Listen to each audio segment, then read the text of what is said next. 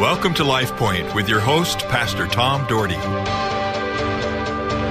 Hey folks, bless you. Glad you're listening today. If you listened yesterday, I don't know if I should apologize or what, but we were just hodgepodge. The boys were being the boys, and we had fun, and I hope you had fun with us because, we need to have a little bit of fun in life. But today we're going to get on talking about the words of Jesus. I've been talking about that, and for you that did not hear yesterday, I have Pastor Don Bertelson, Pastor Max Buchanan, and Pastor Dewey Alger in studio with me.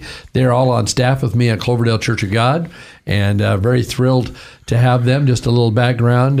Pastor Don has been my friend for over 20 years, a pastor at Oregon Trail Church of God for years, and been over with me now for several and runs our seniors group. And Pastor Max is my longtime guy now. He's the youngest, but he's been with me almost 6 years as a youth pastor and soon to probably be in the associate role.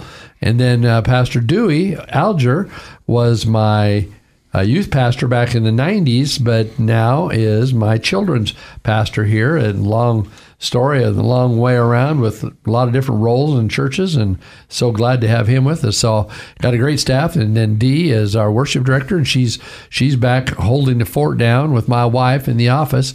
So anyway, we're glad that you tuned in today. Well, guys, we've been talking about the words of Jesus, and that's the message we're going to be sharing for several months at our church. And I think this is sermon like 3 that we're going to talk about. And of course, we're not going to do it in real sermon form since I have you here to help discuss. I've got these great spiritual giants here. These guys are, honestly, they love Jesus so deeply, and they have so much education that it's just great to be able to hear them, and they love Jesus with all their heart. But as we continue down the road of Jesus' words, we see him teaching the importance of accountability in each of our lives.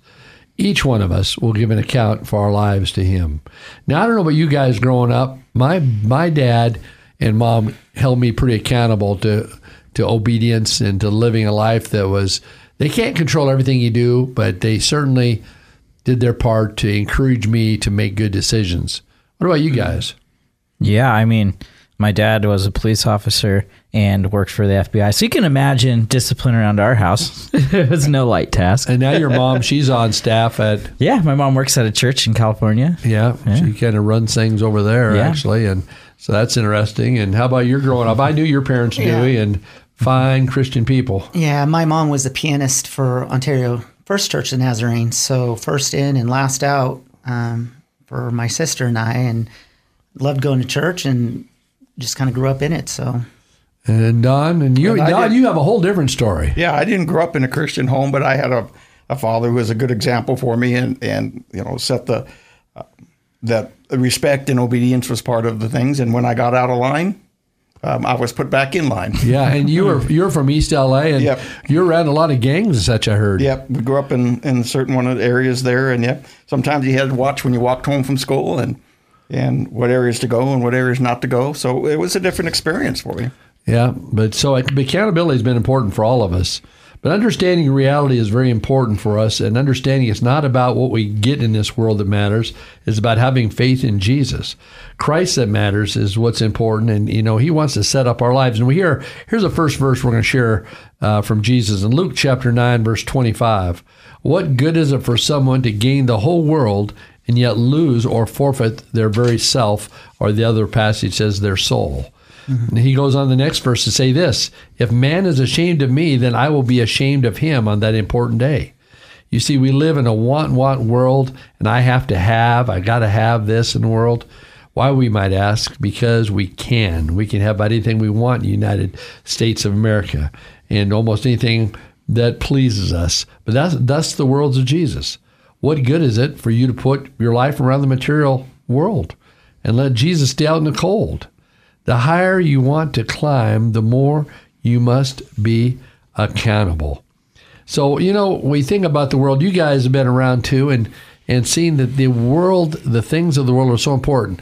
The desires to have nice things. We're a little spoiled in the United States of America. How many of you guys have been on mission trips? I have. All of you been on mission trips. Any of you ever gone to any real poor areas?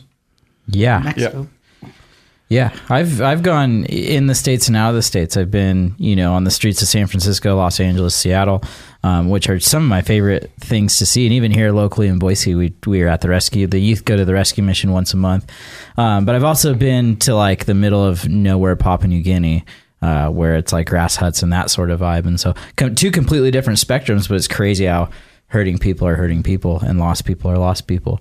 Well, in most of those places, they're not relying on material things. I've been in Mexico and places that they had dirt floors, and the homes had dirt floors, and trash was out in the front on the ground, and they seemed happy. Mm-hmm. The people seemed happy. One thing that really touched my life years ago, I went to this Mexican church out there, and it was a very poor church, but the guy, I think his name's Pablo, he was a great guy, and they just got back from a mission trip.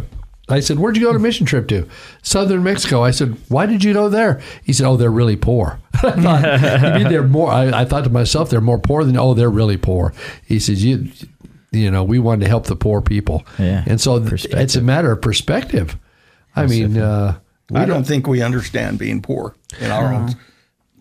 What we lose or what we. I get upset if the cable don't work and I can't watch my football game, and there's same people here.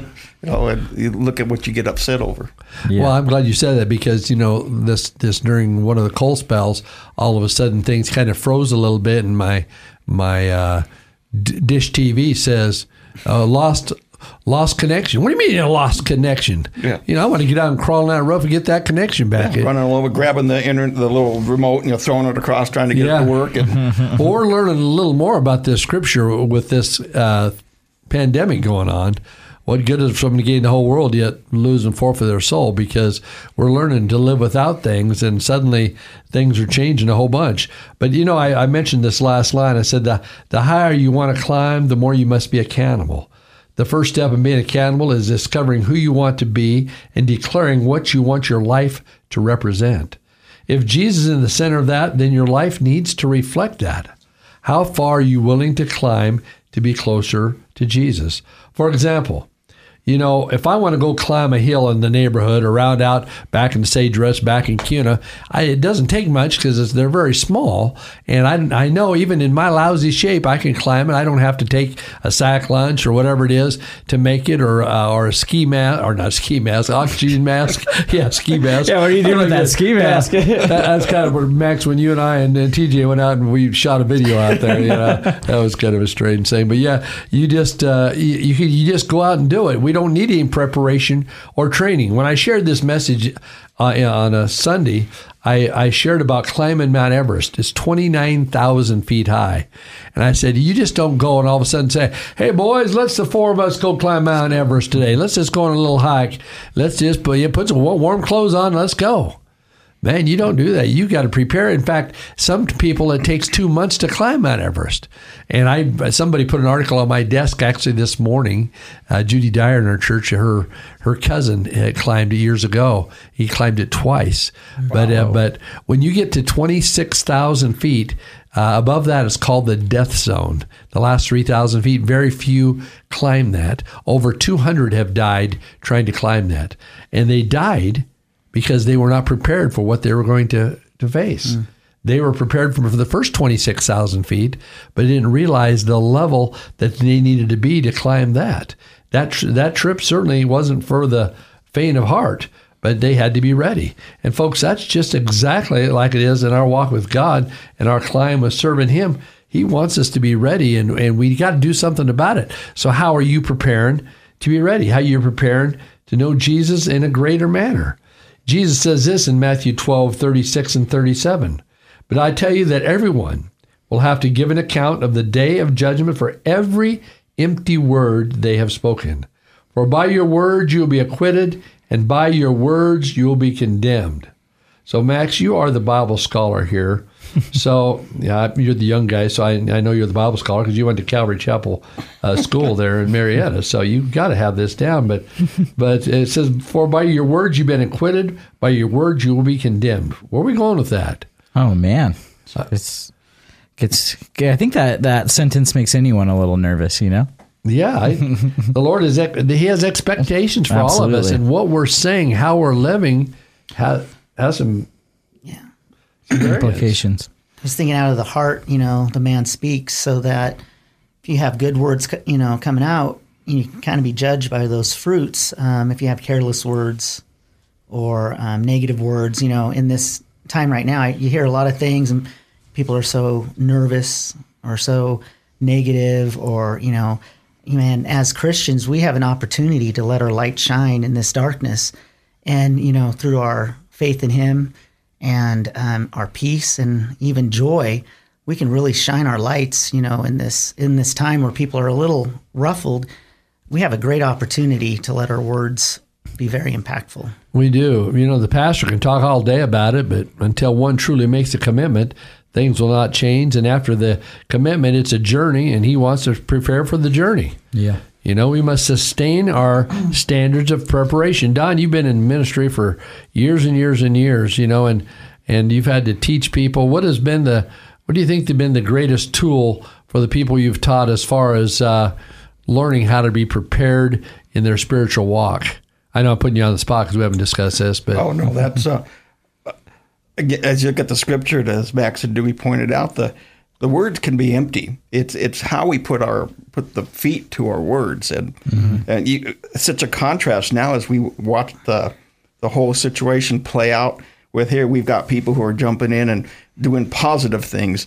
Disney donated all their food that they're not going to use to homeless people, and you see even some of the people coming up and putting things on the internet as positive, but yet on the other side, you see people trying to take advantage of people. Yes, and so here, as the Christian, it's a time for us to stand and be ready to show people that through all of this, God is still in control, and it may not seem like it, but He is.